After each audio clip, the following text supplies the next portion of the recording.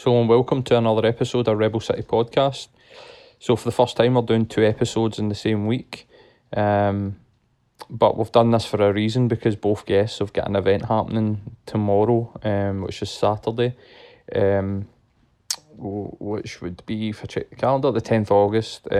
So, this guest is Glasgow St. Pauli. So, St. Pauli are a German Bundesliga 2 team, if I remember rightly for the conversation. And we had the guys from their Glasgow supporter club in. We had a fantastic conversation, and it actually threw up a couple of sort of revelations for me. I've been slightly disillusioned with football, as is Matt, I think, for a couple of years now. And when we're talking to the guys, it really seems that it's just the sort of corporate entity that football teams have become in the UK. I mean, I love Celtic and will always follow and support Celtic, but I think the actual truth of the matter is that the fans of Celtic have become customers, and guys like Peter Lawwell and Dermot Desmond, as long as you're paying your money, couldn't really give two fucks about what you think or try and make it inclusive. We covered what drove the guys to become fans of St. Pauli, the experience, the match day experience. We spoke a lot about that. We also spoke about the anti-fascist element of St. Pauli and the left in Germany, and how it's becoming sort of more dangerous to actually be an anti-fascist, which is a sort of strange concept for me to get my head round. We also spoke about the gig that's coming up at the QMU on Saturday, and how important, like, the sort of community element that these supporters clubs have, and the work that they do for sort of fighting racism, misogyny and fascism in general. So I hope you enjoyed the episode. Check the guys out, please, and any feedback, as always, is welcome. So without further ado, here's the guys from Glasgow St. Pauli.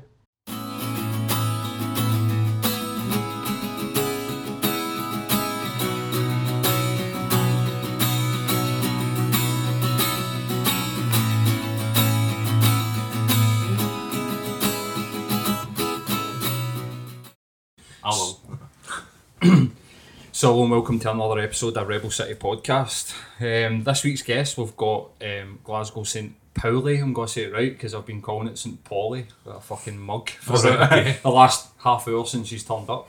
Cheers for coming on, guys, and sorry about the mix-up in the time. It's no worries. Time organising these things. We're usually slicker than this, aren't we? Well, we like to think. We like to think so. But thanks very much for coming in. This is, I mean, I don't know if it is strange. I suppose you can tell. Is like I don't see very many supporters clubs for other football teams, but St. Pauli seem to have like this worldwide fan base. Yeah. Like, what attracts people for Glasgow, Belfast? I mean, we can see that the Belfast one there, but there seems to be like a fan club. What attracted you to a team in Germany and the German second division? Certainly not the quality of football. Quality of the beer. For me, I think it was the kind of the attitude of fans being treated first and foremost, not as consumers, but as people who want to go and watch a game of football and who have an identity with the club. I'm a long time Celtic supporter, season ticket holder for years, haven't been for quite some time. Kind of not fell out of love with Celtic, but fell out of love with the way that Scottish football was organised and ran. Definitely. And you're going to a ground, you're herded in, you're by this, by that. It was a soulless experience for me. I mean, I'm not criticising anybody who supports a particular club. That's absolutely fine. But for me, there was more to it than that. And when I first went to the St. Pauli game, I couldn't quite believe just how it was organised, how the fans took the lead, how the club and the fans interacted, and that's just something which I think is missing from Scottish football, from football in England, and probably from football in a lot of places. I think your first time at a St. Pauli game was certainly an experience. Mine was an away game in February in Aachen, which is in the northwest of Germany. It was -15. It was so cold you couldn't even have a beer. It was absolutely freezing. They get beat, but I'll never forget the whole experience of that day. Fans were just absolutely brilliant to us, very, very welcoming. Yep. There was just something a little bit different about it. It was not just the ethos of the fans, who are obviously well known being left, and left wing, and some radically left, but also just the kind of the whole culture, the way that they organised themselves, the way they fed into the club, the way that the club listens to the fans, the way the club is organised and with fan membership, and that kind of attracted me, and that's kind of something. So it's fan members, it's not shareholders, and that's something which I think is important. The stakeholders that are involved are interested in enjoying the experience rather than how much money they make off the back here. I can relate. I mean, it's no secret that we've been season book holders at Parkhead at various points. I've moved away this year. I've spent a bit of time recently, like following St Roch's, as we were talking earlier on, and I had the similar thing where I went to my first game. They were 4-1 down in 10 minutes. Captain had been sent off. It was pissing the rain, but I got a beer and like the banter was all right. And I've just found myself going back and back because it feels like a more like almost personal experience than just get in the turnstile, buy your burger, buy your programme, shut up. You know what I mean? Which I felt a lot recently for like top flight football in recent years, and I think there'll be probably fans across clubs all over Scotland that will feel like their money really only gets them dictated to by boards and stuff like that. So, like, what do you do? Do you just decide you're going? Did you get in touch with fans clubs yourself? What was the journey like to get there and stuff like There's an organisation which is kind of representative of the fans, and it's called the Fanladen, and they actually have an office which is in the Gegengrade stand, which is the Gegengrade means the what is it? Oh, I don't know what it means. Sorry, forgot. Sorry. Anyway, it's the long stand opposite the big main stand. Back straight, that's what it means. And it's they've got an office in there, and you contact them, and you make you say you try and organise tickets with them. You get to know them, and when they get to know you, the popularity means you need to get in advance. And if you're a registered members club, getting tickets it's not relatively easy. You're never guaranteed them. Yeah. But they have an allocated number of tickets for foreign supporter clubs, and they'll put some by for you. You reserve them, you go and you get them, and it's €13 to get in. And is that including when they were in Bundesliga and stuff like top flight football? €13, which works out at a tenner. Nah. Yeah, well, not anymore. It's about 15 quid now. Yeah. Cheers Brexit. But I mean, £10 wouldn't even get you a fucking pie and a like for two. The programme. You know what I mean? At Celtic Park or whatever at Ibrox. I've been to games where I've it. watched like the European champions for 35 quid on a Wednesday, and then went away to Rugby Park on a Saturday and paid £40. You know what I mean? Like, so the notion that you're going to go and watch Bundesliga teams for 10 to 15 quid is unreal, because the quality of the game out there is unbelievable. Even with what goes on with the fans, like it's a very good league. You know what I mean? Don't know if you've watched them, Pauli. Nothing technically good about them. But no, you're right. You can pay €13.50 euros for a ticket, but you're also we're masters, as we were saying earlier on, 24-hour flights. So if you book it in advance, you're getting like a flight for EasyJet for about 40 quid return sometimes. So 40 quid and then your €13 price entry. Your money. I mean, it's because you don't book any accommodation. What's the match day? I mean, I've heard story. I've never been to Germany.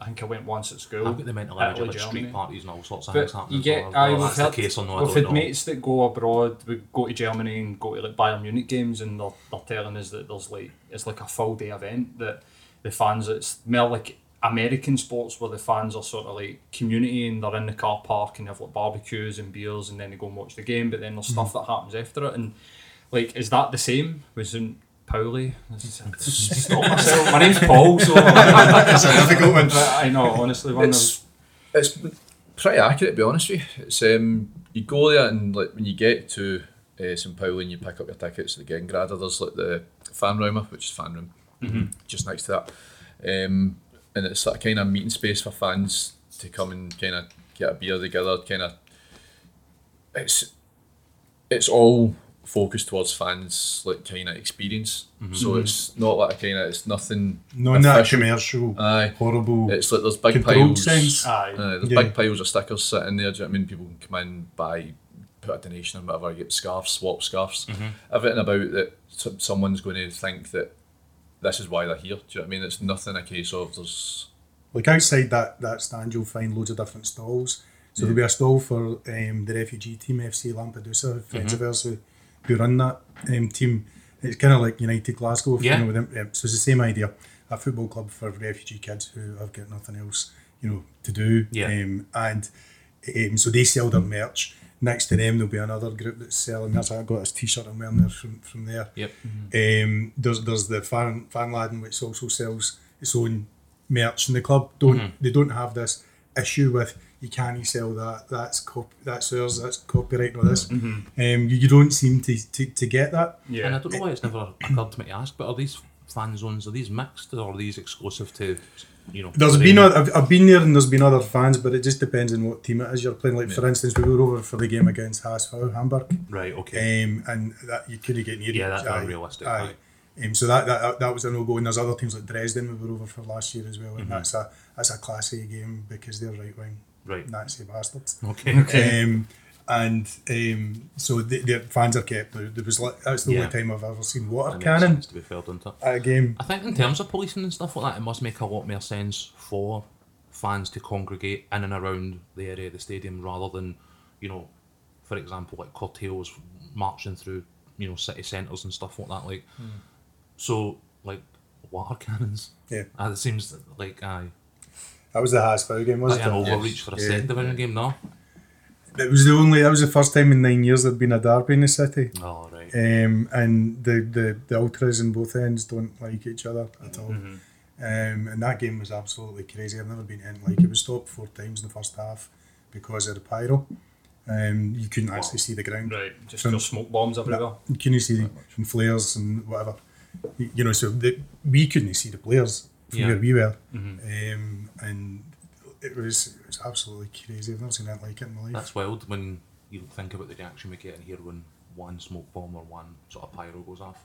Yeah, you do see pictures from all around the world, Turkey, Germany, all these places where they're used on a game-by-game basis, like to a degree that we just don't see here, and it seems to be something that is acceptable. I don't know if that's the experience earlier or I don't think it's overly Is that acceptable. No, it's not encouraged, but it's used more. But it's at that game, I didn't mind it when it was constant flares and smoke bombs and stuff like that. Because to be honest, the game was fucking terrible for us. I wish they'd waited until we're 4-0 down. I didn't want to see the pitch by that point. We came for the atmosphere, but we didn't realise we were leaving it in. But when they start lobbing things onto the pitch to try and get the game stopped and things, that's when it's gone too far. There was fireworks getting aimed at the pitch and stuff as well. I think Hamburg did that as well when they were about to be relegated in recent years. That's they brought the game last season, We come up with your logo because it keeps on catch my eye because it's class, man. I love the Glasgow sort of bit in the middle of the.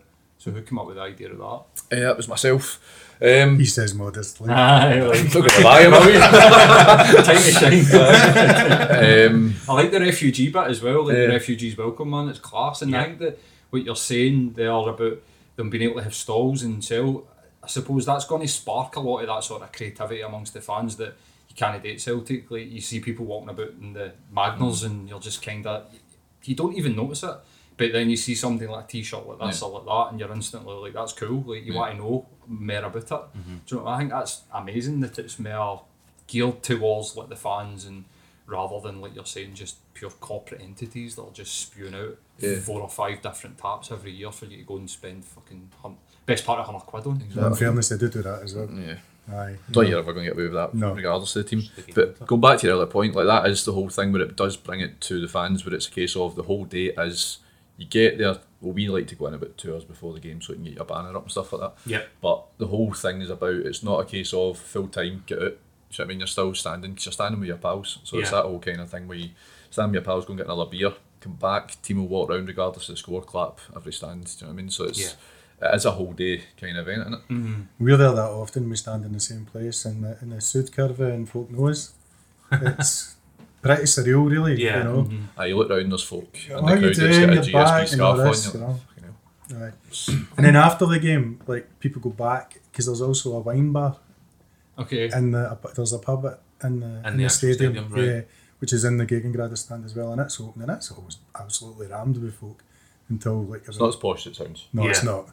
Until about like 9, 10 at night. See, I mean, again, I don't get, like going to the football, you want to maybe grab a jar with a few mates on the way there, watch your team, and then, if possible, grab a few jars on, as things, traffic dies down and, whatever else you're doing, you know what I mean? Like, but I don't get why we can't live with that in this country when you see it work so well elsewhere, you know what I mean? Like, it's, I think, part of the contempt, again, that, the authorities in this country feel for football fans that maybe isn't prevalent in somewhere like Germany. I mean, the cops are there, but they're in the background. You know they're there, but they kind of stay down on like Budapeststrasse, which is just a wee bit back from the stadium, and you'll see their vans lined up there, or at Feldstrasse at the other end. But they don't you don't see them coming in wandering about the fans, and they just leave the fans to it, and the fans are, I guess, mature enough just to get on with enjoying their day and doing what they want to do without the need for constant policing. Yeah, you hear about I went in the stadium tour at Amsterdam Arena, and they talk about how they police themselves.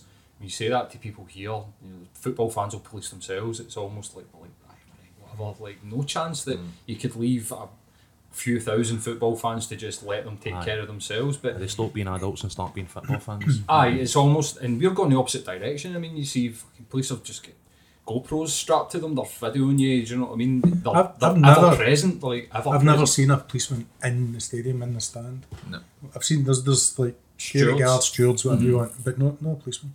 There's no place for them if people are behaving themselves. Why do you think we're so reluctant here? Do you think it's...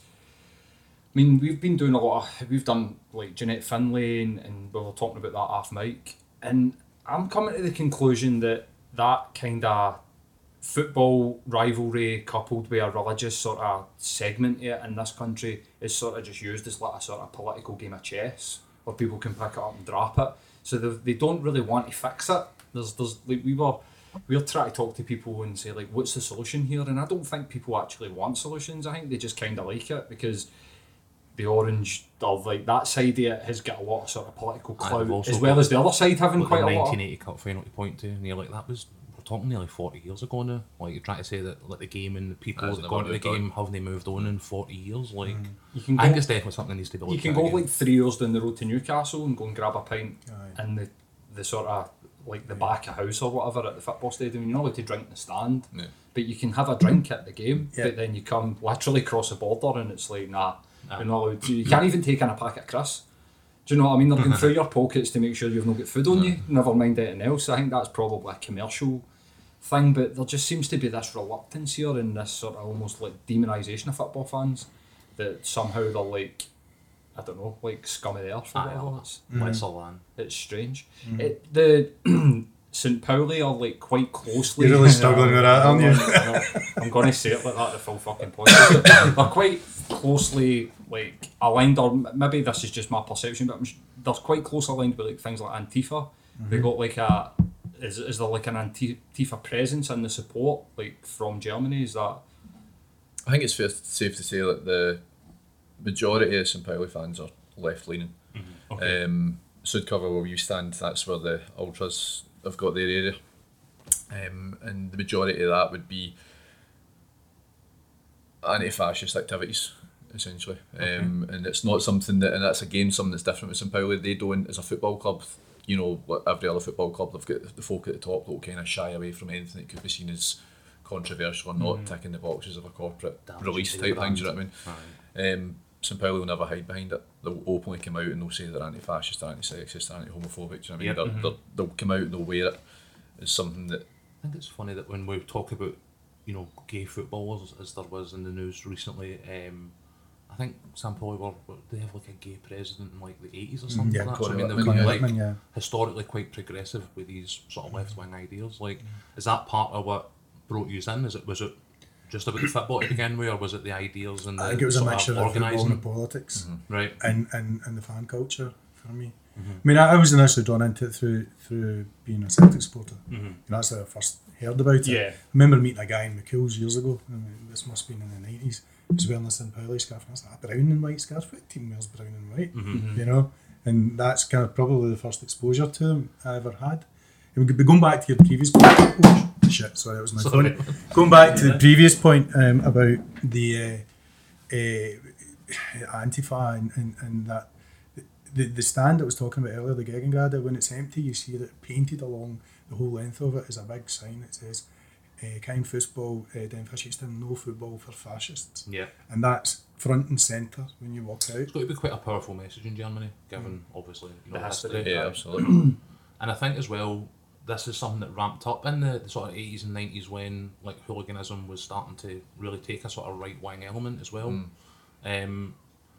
Like, I quite like the fact that there's clubs out there that are still willing to make like a contribution to like their social consciousness and reading up about St. Pauli, like, and I noticed that they are actively trying to say we are of where we're from, this is our place, we'll fight to defend it, and you know, do all these other socially active things and stuff like that. And like, I just think that there's something that we need to marry elsewhere. You know what I mean? Like, I think that I don't get that disconnect between, you know, looking at socially conscious, socially minded organisations like the ones you're involved with, and the image that people have in their head of this, you know, balaclava wearing nutter with, you know, firework or whatever it is, and like, there's, as we've discussed, there is times where there's maybe some of that going on, but like, I think it gets the good that comes for it gets drowned out by just a wee tiny bit of bullshit. You know what I mean? Like, and I mean, I don't really know where I'm going. Well, the point is just a statement. How do you feel about the potential of like Antifa being like basically outlawed?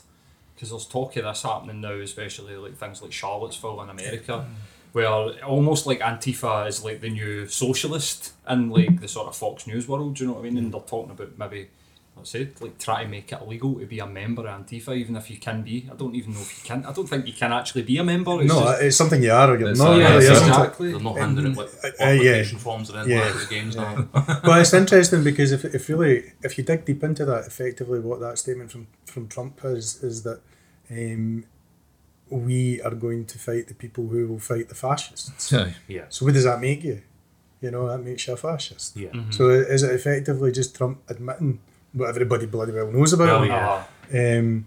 yeah. It's a strange one, you know, because they're not. They're kind of more, as far as I'm aware, they're a loose collective of people who will come together for particular reasons. Yeah. But they're not like, you know, generation identity No. or They don't national have a action. figurehead or anything Aye, like that. Right. so they're not like these right-wing extreme organisations who are actively going out to cause mayhem, murder people, like we saw recently with National Action in the trial in London. So that they're not, you know, they're not even comparable to these people. They're the people that are out to oppose them, and as far as I'm concerned, that's a good thing. Absolutely, and I think it's something that we need again in you know, the wider UK. I mean, we look at guys like Johnson who have a just, you know, laundry list of racist, homophobic, Islamophobic comments under his belt. And again, kind of similar with Trump, where, you know, his racism in public goes all the way back to, you know, like the Central Park 5 and probably beyond. You know what I mean? Like, these guys have got 20, 30-year careers of being racist and borderline fascist and everything that they've done. Like, I don't get why I'm forced to be a part of a society that tolerates them or Normalises would it. actually normalise it or hamstring the people that look to stand up against it. You know what I mean? Because I think when you look at this nutter that's at number 10 now, like, you know, standing up against fascists is probably going to be pretty important over the next couple of years. You know what I mean? Like, so is there things that, you know, of that left ideology that you've, you know, it's drawn you into the St. Pauli side of things? You've brought it back here. You've got up and running in Glasgow. I know you've got a gig. Love Glasgow, Hate Racism with guys like Bomb Scare and stuff like that in the coming weeks. What other kind of formats does like your activism take in Scotland? Okay. Since we've started up as a sports club, the main sort of thing that we wanted to do was see what good we could do from having a collective of people all with the same sort of ideas. Yep. So we've done this gig coming up on Saturday. That's the second one. Last year it was it was same sort of time last over a year ago. We raised 10 grand, which was split between United Glasgow and Scottish Refugee Council. Yep. At Christmas time, our members will collectively kind of contribute towards putting on a dinner for Simon community Okay. service users and stuff. So anyone that's not got company at Christmas and stuff like that, they can come along and get a Christmas dinner and stuff like that. That's cool. We've done. We supported the Scottish Refugee Council Destitute Asylum Seekers project. So for people whose asylum application's been rejected, where they're out in the street basically, they've got nothing, they've got no means of support. We've been trying to provide money, raise some money to help them and just provide them with like essentials, Yeah. like toiletries, that kind of stuff. I mean, that's a fight that's going on to like this sort of very day. I think again off mic we were talking about sort of future guests, the Live and Rent tenants union, coming to talk about like the Serco, and I think there's like 300 asylum seekers at this moment in time still in the process of being essentially locked out of their homes and again left pretty much destitute. And I'm just like, again, 300 people out in the street. It's barbaric. It's I mean, there is no. it's There's, families. it's You know what I mean? Like, it's not even UK just government is Home individuals. Office. Okay, It's so it's Home nothing Office. to do. We can't be like SNP, No. Holyrood. No. It's happening in Westminster. Okay. Asylum and immigration policies reserved to Westminster. Mm-hmm. So it's your Tory government that's doing it. Okay. And so I've seen this. So, and obviously like Matt's more aware of like the political sort of spectrum stuff. So basically they're just evicting people. Is that what's happening? Essentially, but did they give them like a couple of weeks' notice and then they changed Yeah. the padlocks on their front doors? Aye, they're given like a notice of eviction. It started off, it's going to be like 30 people per week that they were starting to notify. A lot of, I think there's been a law firm in Glasgow that have been quite successful so far, where like 6 people have won their case where they won't be evicted, but it's not going to be a case of, it's going to be... And now these are people who have like come through the asylum system and are legitimate asylum seekers. These people who are still waiting on decisions, or does it matter? Is it It's just people around who Glasgow they have need to go? been refused asylum. Right. So for whatever reasons that the Home Office have deemed them not acceptable to claim asylum, they can go through the appeal process, but once that's been exhausted, at that point, the Home Office just refuse outright to help people. So there's the housing group Serco, who are getting replaced by the Mears Group, but before they leave, they're forcing these evictions. And what have these people expected? And I hate saying that, these people, but what are the asylum seekers that are rejected and then locked out of their property or the property that they're in? What are they expected to do? Like, are they? Well, the whole idea is it kind of goes back to that hostile environment thing. Make it as hostile as possible for people that they deem to be illegal. Yeah. And, the kind of no human is illegal.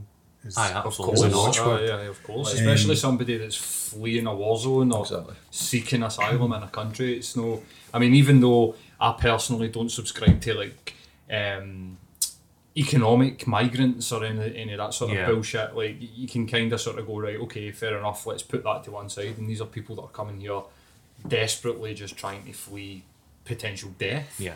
And then they're Can't met see by anybody walking out probably. of a war zone being an economic migrant. It's you know what I mean. It's one of the like double speak terms I think a lot of the time. You know what I mean. Yeah, for sure. But then if you don't like you're want saying, people a to hostile flee, environment, you know what I mean? It's stop selling ridiculous. weapons. Yeah, exactly. You don't Well, want people to come in. I think they're seeing that starting in the wars. news as well in America, where Central America particularly, where they're talking about the caravans and the migrants and the hordes that are coming to invade and all that bullshit. And like, a lot of the problem in South and Central America is driven by the proliferation of American guns. So you're like, well, your guns are killing your own kids in schools. We've had 2 in the last 24 hours, unfortunately. And as well as that, the guns that escape the country are actually driving the violence in Venezuela and all these places that come off the back of these stolen and missing guns is actually what's driving the migrants to America. And you're like, we are like the designer, the implementer of our own, negative or whatever it is they want to perceive it as. But like, the notions that anybody coming out of a war zone or anything like that is anything less than just a human being who needs help, to me is like scandalous. And to put 300 potentially families, we're not even talking about individuals here, so I mean the number is probably going to be significantly north of 300, isn't it? It's not families that much. Right. It's only single men and women. Right. So there's no families involved in it. Okay. But Doesn't make they've- it any they less. It's have- positive, but I know, but they've kind of picked in the wrong city. Like Glasgow's one of the sort of main dispersal cities in the UK for refugees and asylum seekers. But you've seen the backlash that Glasgow folk are giving them. Do you know what I mean? They're not going to stand in. There's groups fighting it. No evictions. They're coming to our gig. They'll overstall our gig, giving out information and stuff like that. Following You've them obviously every 2 seen that weeks. there's been in the press this week as well because at football and stuff like that, there's kind of banners going up and people Yeah. are getting, that might not be made aware of it, they might take a bit more interest in it and realise what's going to happen to people, and it's good that Glasgow's kind of showing what it's made of once again. You know what I mean? It's a case of they're not going to accept people just getting treated that way. Yeah, I'd have quite liked to seen. I mean, it's a bit of sort of what about it, I suppose, but I'd have quite liked to have seen the Green Brigade make that their main banner rather than it be overshadowed by something that can be manipulated and twisted and then spewed out and used as like sort of to take. I don't Yeah. think it's been I mean, deliberately the football done to was take on, away I had the the. football on the radio at the weekend there, and it was Radio Scotland, and there was no mention of the second banner. It was only concentrating on that first banner that went up, which is a pity because the second banner had a really Way important more message. powerful. And put the Green Brigade in a really, really good light. And I'm not criticising the first banner by any manner of means. No. They did what they felt was right, and I've got no issue with that. It's just unfortunate that what it did was allow people who want to have a dig at the Green Brigade to have a dig at the Green Brigade. And this is the thing, it was essentially, something almost akin to an act of solidarity with other left-wing sort of supporting groups like yourself, especially in this particular issue. And again, we talked previously about that misconception, and I think this is one of the things that, again, usually maybe fell victim to, and maybe these guys are as well, in that the perceived criticism is allowed to drown out the actual good that's happening, the help for migrants, the help for people who are homeless, and charities and food banks and all these other things that go on multiple times a year, gigs. I think he's done like charity screenings of films and stuff like that, if I remember reading Yeah, right. we've done Ne Passaran, again, reasons. Sold that out. Aye. Anything that we've kind of always done, we do it to help people primarily, do you know what I mean? But you'll get groups that do the exact same, but they might fall into the trap of feeding the headlines, Yeah. and that's the stuff that sells papers, do you know what I mean? And that's a good example as to what happened that weekend. Just Yeah, because you never hear anything in the news or in the radio about what the Green Brigade do No, for food I mean, banks. if you 14 didn't, tons of food. yeah, Exactly. that's what I was going to say. If you Which is don't amazing. follow Celtic Twitter, Correct. Yeah. you Yeah. probably wouldn't even hear about it because that's the exactly. only place where I see anything about it. All you would think about is the Green Brigade are just a bunch of hooligans, Hooligans. pyro and misbehave, and that's just Even not I've true. fell into that trap a couple of times, and I need to catch myself and be like, no, don't fall into that. Aye. Just thinking that they're a bunch of wee fucking neds that are there just to do whatever. Because the amount of good that they do, especially for Glasgow food banks, is No, it's massive. phenomenal. it's incredible. Aye, it is incredible. So tell us a wee bit more about the gig. So the lineup's looking pretty fucking incredible. I've got to say, like the quality of the acts that you've got on is amazing. You coming? Well, Oh, here we go. I didn't know. Well, I Is it the did same know. night as I the did other know. gig But that I Tijuana Bibles are playing on Oh, Saturday right, night, and okay. he's saying he's to go to that. But I might come and then go to So it's just to better. see them because I've not got that much interest in any of the acts on their gig. They've got an all day thing happening in St Luke's, but. All right. I'm thinking that we'll come up to your gig and then leave. We've seen Bombscare supporting Colonel Mustard. Colonel and Mustard, aye. they're fantastic, but I want to try and catch Tijuana Bibles, so I'm definitely going to make an appearance anyway. Know that Good. it would Yeah, be no. an appearance in any fucking way, shape, or form. absolutely not. No, I Absolutely mean, not. what? So, I mean, I know for a fact, being an ex-musician and I've been in bands and I've put on gigs, it takes a hell of a lot of fucking effort. And, like, so what's your experience been with, like, the acts? Are they always open to doing these types of things? And because they'll be doing it for free, hopefully. Yeah, the acts have been amazing. It's exhausting, as you'll know, Paul, putting on something like this. You just essentially need to pester the life out of folk. And that's what the reason that the lineup is what it is. Do you know what I mean? It's a fucking full-time job putting this on. But it's worth it. Last year was amazing. I think this year, the lineup, I don't want to say it's better than last year, 'cause it's slightly different. We'd lost Fastidios on the bill as well last year. Italian anti-fascist band, and Right. they're amazing. They're In playing fact, they're tonight. playing tonight. Alright, cool. No deal. But no, it's the bands that are playing it. They're playing it. I don't want to say like they've been picked just for the reason that they're behind the message and stuff like that. But like the likes of Joe Solo, for example, he drove up last year for Scarborough. Yep. So came up, played the gig, stayed for a bit because he wanted to see the wakes and stuff like that, and then drove back home again. Wouldn't Wow. take a penny. I mean, Wouldn't even take money for he's- diesel. yeah. That's awesome. So we've got people on board who are kind of behind the message and stuff like that. Obviously, course. the Wakes, absolutely amazing Glasgow band as well. And we've also got a group called Poetry in the Picket Line. They're going to do like a bit of kind of spoken word poetry in between bands. Right.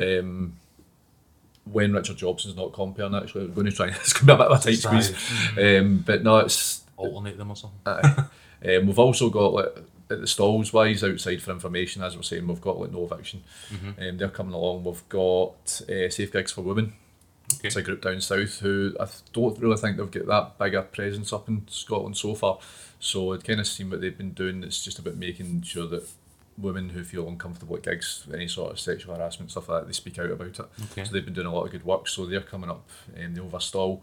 We've got Scottish Refugee Council and Unite as well. So we've got quite a broad kind of group of people that will kind of hand out their information, tell people what they're about and stuff. So overall, it's a long day. It's from 5 till 11 for the bands, And then till 2. and then we've got a club night on after it, because last year we'd an after party upstairs and that was brilliant, so we thought we may as well bring that just back onto the main floor.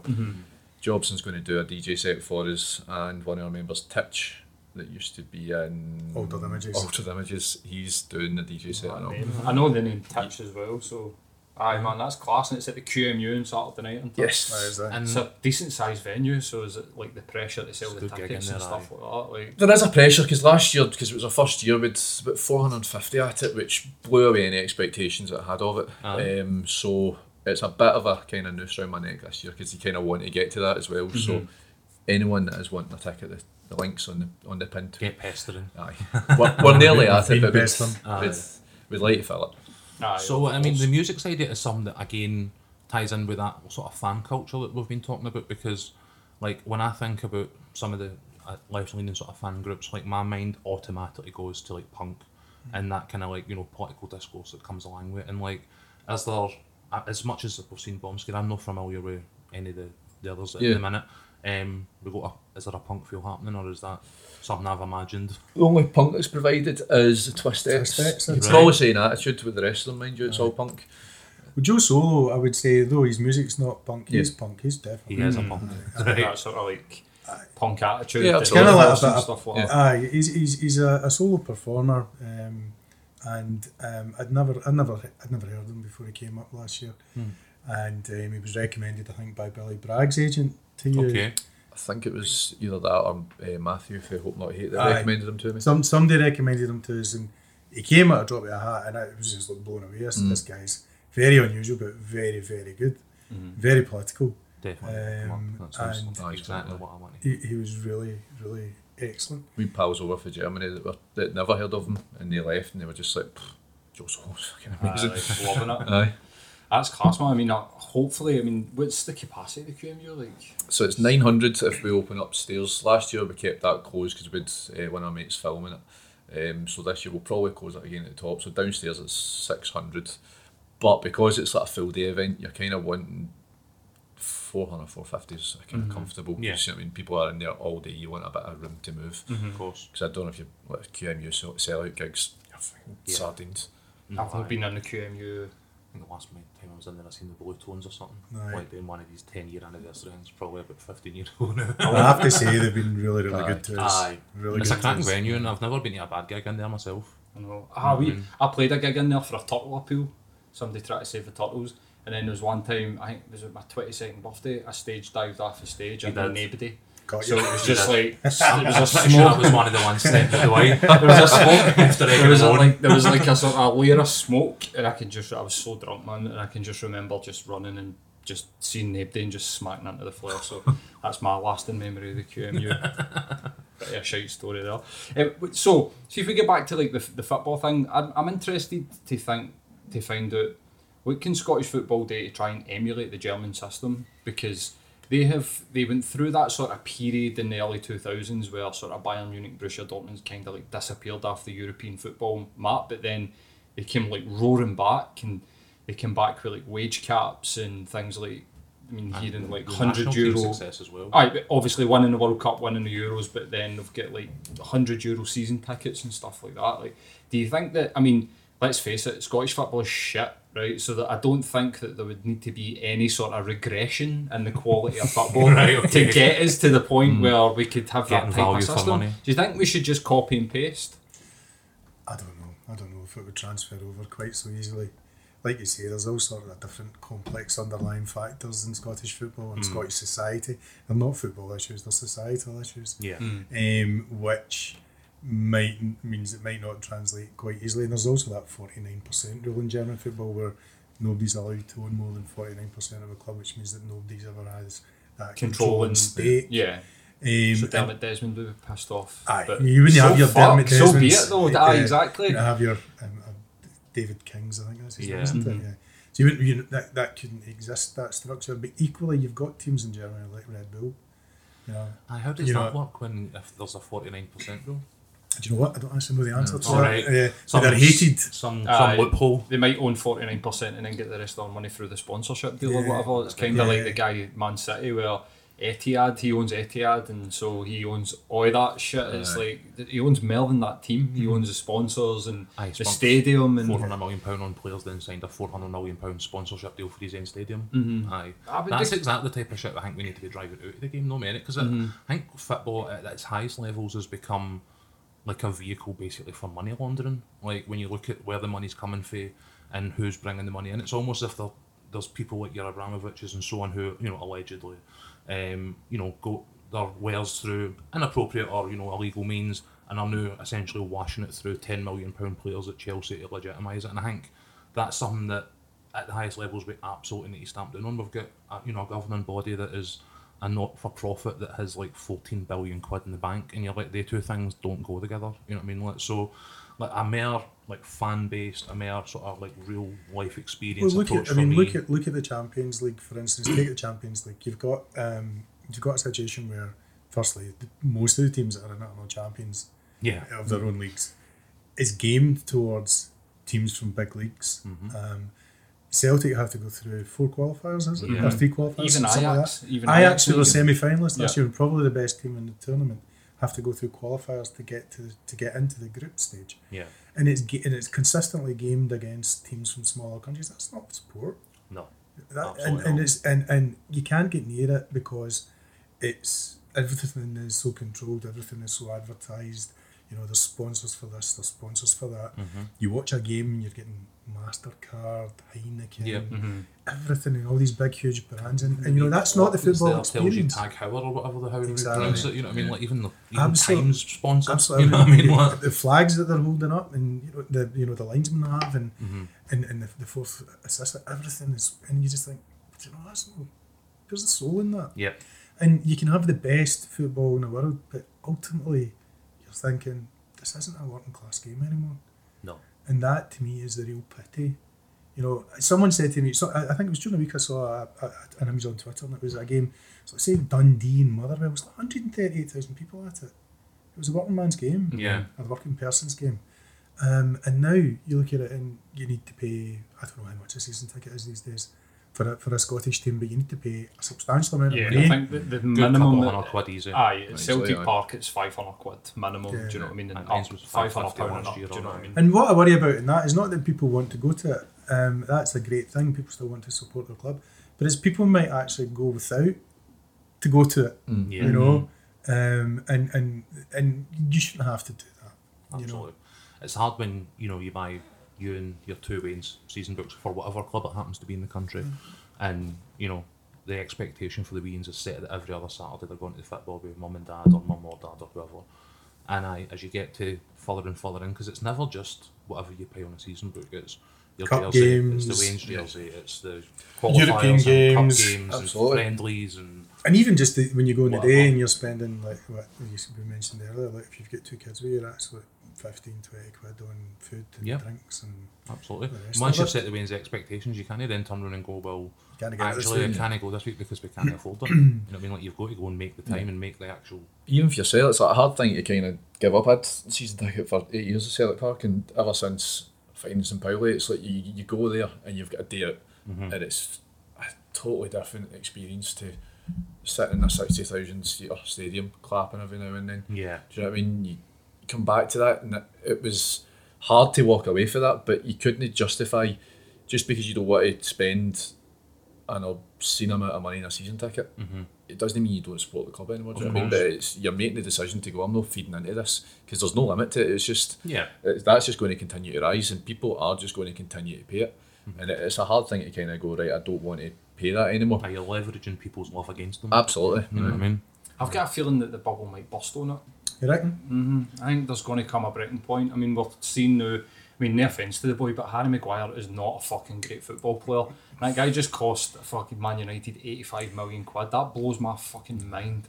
Absolutely blows my mind. I mean, It's a big South Sea bubble in England, isn't it? This is what I think, and again, in terms of that notion of like laundering the money in the English market is so, like, not even corrupted, but like just so Obscene. detrimental to them and obscene in the long term that they've less with no other option but to keep paying these exorbitant and increasingly large figures, because if the money stops moving, the top level of football collapses. If something like the English Premier League goes down because people don't want to pay 85 million quid for Harry Maguire, then what does that say for the Champions League when, you know, one of the pillars that they've built it on, you know, falls away overnight? Like, so that money, that ridiculous, obscene amount of money that's going on and putting people off needs to keep moving. And if it stops, which hopefully it will, I mean, you're seeing £200 million for this, and, you know, it's like, come on, man.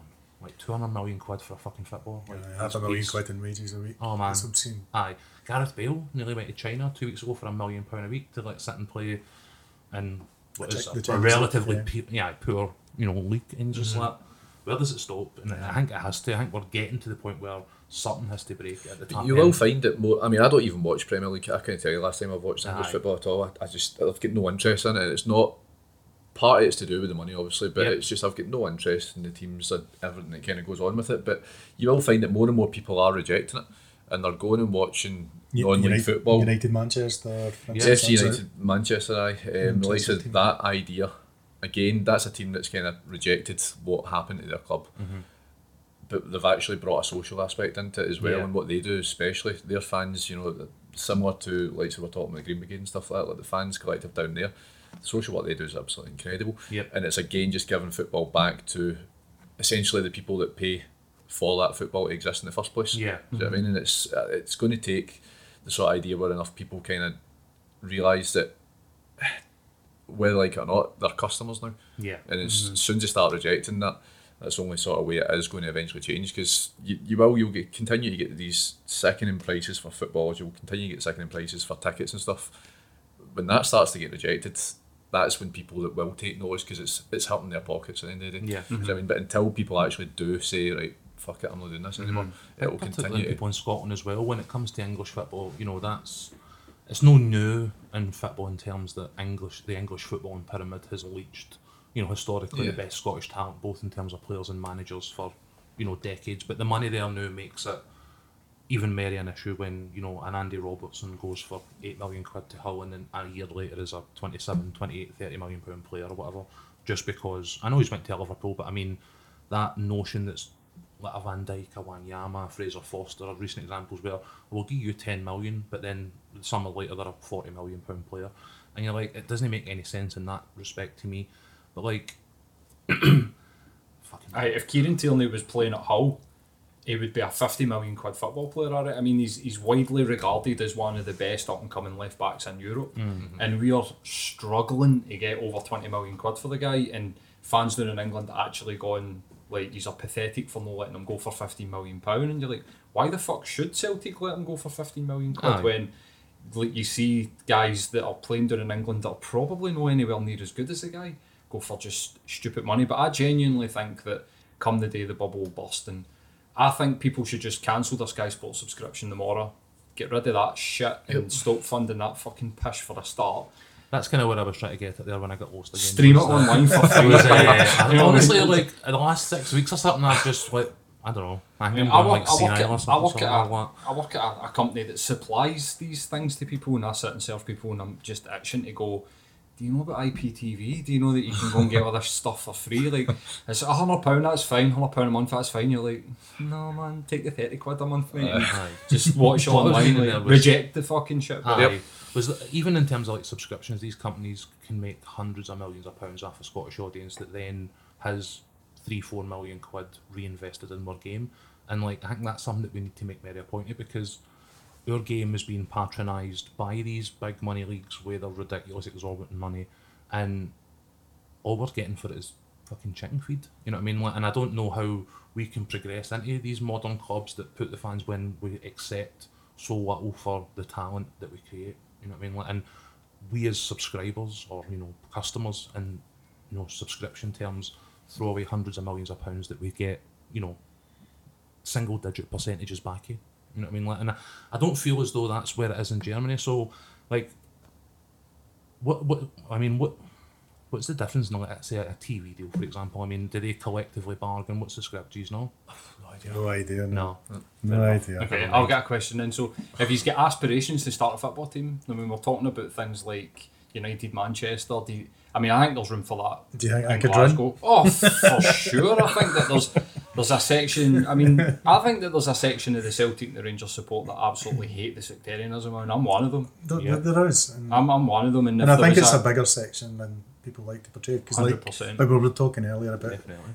folk, somebody like Suffolk Pyro, it's suddenly everybody's a hooligan. Mm-hmm. And Instead you know, of just I mean, somebody's- in your life in this city, you know people who support both teams, and you know that there's good people who support both teams. Yeah. Also, you know there's head cases Yeah. out there as well. Mm-hmm. So I agree. I think that there's room. I think if somebody started a team that isn't Partick Thistle, because it's Partick Thistle, and I've been to Partick Thistle games, but I don't know why, but I just wouldn't be like, I want to be a Partick Thistle fan. I don't want to be a Partick Thistle fan, but I think there's room for a team that sort of bridges the gap between Celtic and Rangers, and we can finally try and put something behind us, and because it's Well, not a there's- shite. Like it really is. It just, to me, it doesn't make sense. Like, You've got United Glasgow who do exactly that, but they So- don't rely on it being a case of bridging it between two teams in Glasgow. Do you know what I mean? It's nothing to do with. There's not even an acknowledgement that Celtic and Rangers exist. Do you know what I mean? It's just a case of it's a football team for people that might not necessarily feel comfortable playing in junior leagues or whatever for whatever reason. Yeah. Ability could be anything, but this is a team that's kind of there as like a kind of vehicle for people to meet other people of the same sort of like-minded. It gives them a kind of social aspect where they're out training like 3 times a week and stuff like that. And it's I don't want to use a term for it, but it's football for good. Do you know what I mean? And it's using football as that vehicle to kind of give people access to football that they might have been too shy to go and try with a local Definitely. team. Do you know what I mean? But there is teams that St Roch's, as we were talking Yep. about and stuff like that before, where I just think that for something else to happen in the scale that I think you're kind of meaning, Paul, I don't think it could ever happen because it's money at the end of the day, and it's doesn't have the commercial exactly sort of yeah. appeal. There could be money to fund it and make it happen, but unless there's an appeal, Yeah. it's There's not going also- to have the kind I of. think There's even also if we take vested it- interests Well, this as is well, it. which you Even have if we to just talk overcome. about it as a basic sporting rivalry, I don't know if I could be like, let's all unite under one banner. I'd be like, no. I don't know. That's just me. Even just in terms of the sport element. Part None of of the the rest problem, Mark, none of the rest Commission there. here. Well, I'm just going to be honest, man. I mean, what doesn't appeal to me? I'm sorry. So after the gig, what have you got coming up? I mean, this is a big deal. I mean, this is like your once a year. So Yeah, this is like yeah. a massive event. And I mean, I've not actually we're only two games into the Bundesliga season, Bundesliga 2 season, so need to plan a trip over because I've not been obviously yet. So that would be next for me. And are you going to go to one where they actually win or score Jesus, goals? man, I think I'm just a Jonah to be honest with you. We'll out it and we'll break the jinx. I actually You know like. what I mean? Do you know what? I actually really admire, like, and I don't mean this to be patronising in any way, because I don't go to the games anymore because I can't afford it. Like, or I could afford it, but I've got better things to spend. I've more than £1,000 a year on. Do you know what I mean? But see, people that go to Motherwell, people that go to Partick Thistle, people that don't. Like, I mean, me and Matt had a conversation one time when we had our season books. We were sitting. It was a cold Thursday night, and I think Celtic get beat off a fucking. I can't even remember who it was, but at Parkhead, and we're like, I'm fucking done with this, man. Like, it's cold. I'm bored. Shite atmosphere, shite football. I don't really see the appeal. And I actually really admire people that go and watch a team that don't win every week, because that was really my motivation. It's That real might be like, dedication, isn't it? I mean, just to go out the door and say, you know, in a February when you've got stair rod rain coming at you horizontally, and you're in a shitey old stand that, You're you on a know, 7 o'clock bus to Aberdeen. or whatever, you know, and you just think it's dedication and it's love and it's passion, and that's what football should be about. Definitely. And it's kind of It's joy as well for me. Like it's Absolutely. one of the things that, as we have talked in other episodes about, you know, mental health, particularly men's mental health, and ourselves, our own experiences and stuff like that. Like, one of the things that helped me about football over the years was like, it felt like one of the very few places as a man that I was allowed to like express pure joy. You know what I mean? Like, I don't know, is that the thing about, you know, you're meant to hide your emotions, like, you know, that bullshit, whatever it is, but like, I always felt at the football, no matter what one of the various teams I've watched over the years, it was that when they score or when they have that win or lift that trophy or get that promotion or whatever it's been over the years, that like that moment of joy is something that I'm actually allowed as a man to like experience and just let go of. You know what I mean? Like, but I don't think there's other areas in my life where that passion, that joy is allowed to actually like get out. I think we're doing it wrong then, because we're coming into St. Pauli later on in their life, so we've not got much joy left. But no, you're right, because it's, that's why a lot of people will be kind of attracted to St. Pauli as well, because it's that whole kind of welcoming that regardless of who you are, what you're as long as you embrace the club's ethos, you know, as long as you're inclusive and you know, you're not being a dick. And let's be honest, we've seen people who are dicks at St. Pauli, you know, foreign fans, and being arseholes and being told to get the fuck out of the stadium by the ultras. Like, you're not welcome. So stag culture, because it's right next to the Reaper band, and we often on our Twitter feed get folks sending us direct messages saying, "Oh, I'm going over with my mates for the 12 years gone over, going to get some tickets." It's like, don't even respond, especially if you're gone and you're a supporter subsidiary and you're basically putting your neck on the line for people who've got to turn up to getting pished and cause trouble potentially. So people who don't get it, people who are football tourists who just think that it's just another one to tick off, you know. There's big grounds, you can go into that anywhere else you want. Absolutely. And just fade into the background. And talking about your comment earlier there, Matt, about passion. We were standing in the Sud curve, and it was 30 minutes gone the first half. Ingolstadt just scored their 4th goal. It looked as if they were about to score another 4. And we were just looking at each other. Flight was at like 6 that morning, and we were just looking at each other going, "What are we here for?"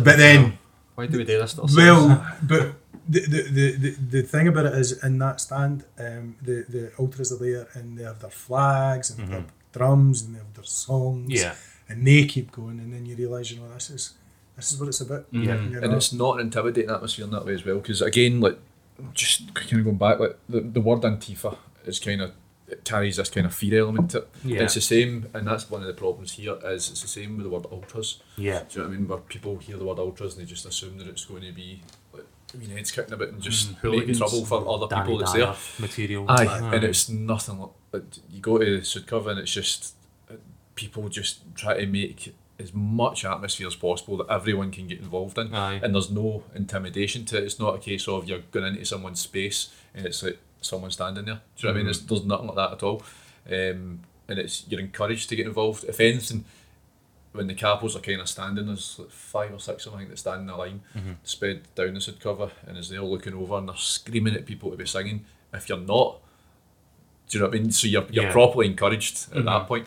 So the capos stand, and they stand on the fence, and they've got megaphones, and they face the crowd, and they're choreographing the singing. So this is something that we're starting to see a wee bit of, and like with Motherwell, and obviously there's the guys that stand at the front with the Green Brigade and then the Union Bells or whatever, but there's definitely, you see that, so I take it that's where they're getting that for, because I was always like, where the fuck did this megaphone thing come from? Like, people stand with their back to the game. Not watching the game, like come to football not to watch the game. I think like, that is exactly what is missing for me for football. I have never experienced what you're talking about. I mean, I'm nearly approaching 40, and I went to my first Celtic game in 1993, and I've never experienced that purpose, why I do it. It's always been because my dad supported Celtic and because I want them to win. That's really all that I've ever really went to the football for. And the idea that I would go with having a social conscience, with being open to everybody and not really caring about the actual result. I mean, take it, you will care if they get beat, of course, because it's your team. But you do know that it's about something bigger than just your team winning at a game of football.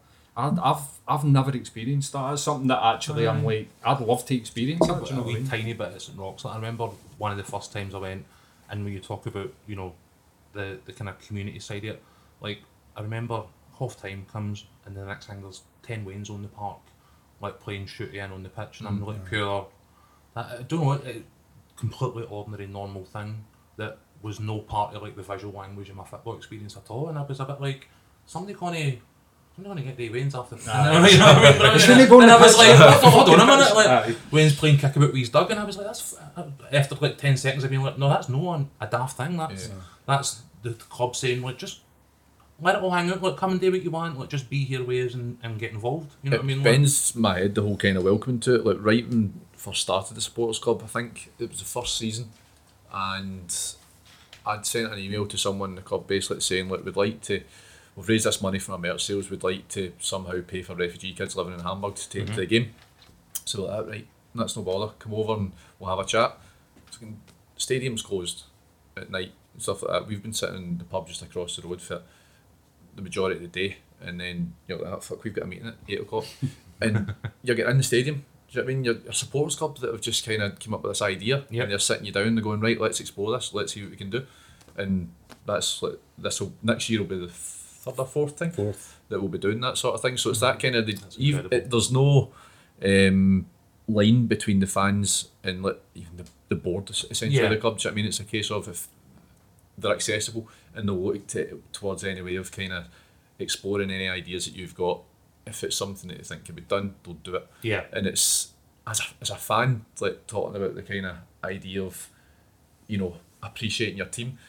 We were lucky enough to play Lampedusa St Pauli, the team we were talking about earlier on. Okay. So Yorkshire St Pauli, they play them every year. Football's almost actually better than watching St Pauli, but they asked us to be part of it. You're not getting invited back. Honestly, they asked us to be part. I think Charlie played once before, but it was 5 or 6 at GSP went over, and there's a wee stadium, the Feld Arena, with the women's team playing stuff just out at the back of the stadium, and we're playing in this game against kids like 17, 18, Scotland Day, try to chase these kids a bit of pitch. We kept it respectful. I think we get beat 3-1, didn't we? 3-0. I thought we might have scored. It was better than the first game we could beat 10-1. But then idols then really is. But then afterwards, you go back in the wine bar we're talking about. They open that up, and it's closed to like anyone walking by the stadium would just think it was shut. But there's just like a group of folk inside the stadium, and you're left to kind of walk about the stadium. They don't mind you walking about the stadium.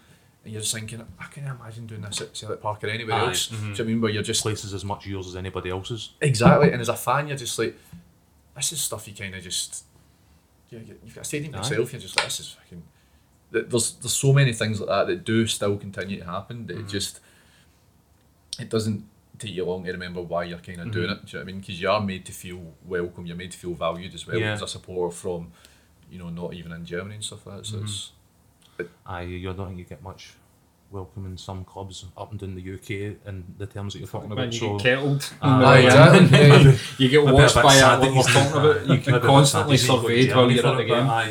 I'm glad that you've found it for yourselves, man, because it's definitely something that, as you say, you know, coming from the big club background, like, some like they get a wee bit envious when you see people out there and they're not just like fans of the club, but they're part of their club. You know what I mean? And I think that's how we survive when hopefully these bubbles burst. A great example though, just to how they treat fans is second last game of the season, which is always the last away game of the season.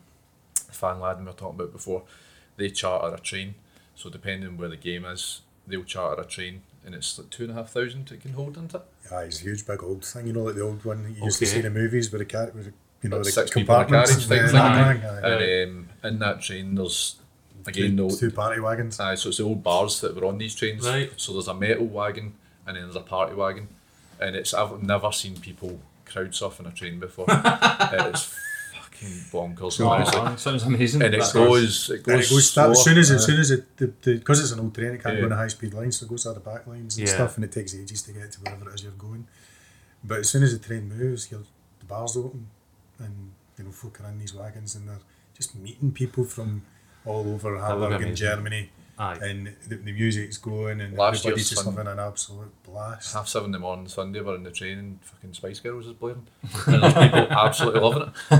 It's the only time Bounce off into the Spice Girls. It's Venga surreal. Boys it was as well, Yeah. wasn't it? And folk were just But going, again, "What that's is people this?" getting treated like adults. Yeah. 2,500 people in that train and not a bit of bother. But in saying that, when we got to Duisburg, we got kettled into the ground. That's, yeah. That was Scots for you. Because they knew we were aye. all pissed for Well, 7 in the morning. 2,500 just walking off a train steaming. It's maybe a wee bit merrier for cop We'll than just normal. make you sure know they what go I the mean? right way. It get a bit hairy, but listen, guys, it's been a pleasure to talk to you. That's us past the hour, and I'm glad I got you in. I'm going to try and get this out before Saturday. I need to. Aye. I'm just going to put it to it in like 2 days or something like. So I want to just Just try and. coin, you go to one gig, I go to the other. Aye, maybe. But do you want to just tell people where they can find you? Because I mean, I'm interested in it. Mel now just talking to you about it and like thinking, I quite fancy a fucking trip to Germany to go to a good game of good football, because you haven't sold the football side of it, but you've definitely sold the community side of it. But where can people find you if they're wanting to have a look for you? So in terms of like getting in touch with Twitter and our email address, I think it's on the Twitter as well. But in terms of, for showing the games, we can't announce it, because where we show the games it isn't 100% paid for. Okay. So we don't want to get the venues into trouble. But Fair if people enough. message us, then They'll find out, so they can contact you through Twitter if they want to become a member, and people should go to that gig on Saturday night at the Definitely. QNU. Like I said, man, I'm definitely going to be there at some point. So, but thanks again for coming, man. It's Cheers been a for asking, pleasure. son. And Aye. I Appreciate think telling us about. I mean, I've always sort of. There seems to be like this sort of thing where people in Scotland are looking at the fans in England and going, "Your game's sort of soulless," and but we're gone the same way. So, it's nice to hear that there are places where it's still part of a community and there's still something that's bigger than just lifting a trophy and paying £100 for a kit. Do you know what I mean? Definitely. So, aye man, it's been And a anything great that fucks with conversation. fascists is I'm all for it. Fuck them. But I tell you, you don't follow Sam Powley for the... It's Sam Powley, by the way. You don't follow Sam Powley for the football. You know, you're no glory chasing if you follow that club. Definitely for every man, other really reason. humble, Aye. definitely. But thanks guys, that was Aye, man, fantastic. that was brilliant. Cheers. Thanks a lot. Thank you.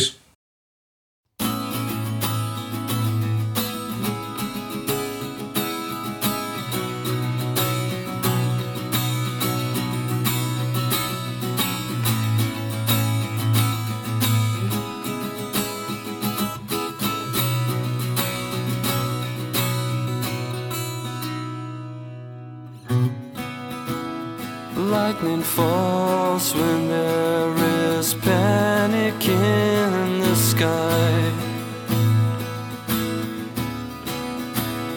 Thunder calls when all but fear is left to die. You tell it like it's fantasy, something that you're never going to be. Same old story every day. There's just one thing that I have to say, that if we believe, if we trusted you, then I don't know why you say the things you do. You'd see a whole new way to be, giving honest answers and not those lies to me. Empty halls now filled with echoes of their past. Honor stars, they lived each day like it's their last. You tell it like it's fantasy, something that you're never going to be. Same old story every day. There's just one thing that I have to say, that if we believe, if we trusted you, then I don't know why you say the things you do. You'd see a whole new way to be, giving honest answers answers and not those lies to me.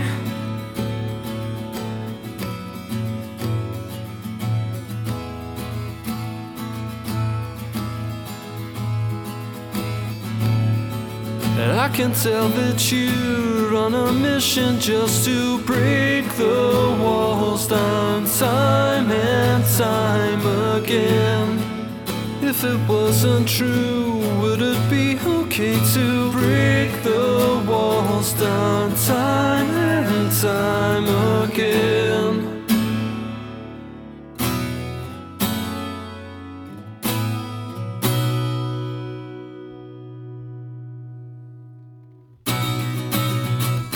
That if we believe, if we trusted you, then I don't know why you say the things you do. You'd see a whole new way to be, giving honest answers and not those lies to me. Believe, if we trusted you, then I don't know why you say the things you do. You'd see a whole new way to be, giving honest answers and not those lies to me.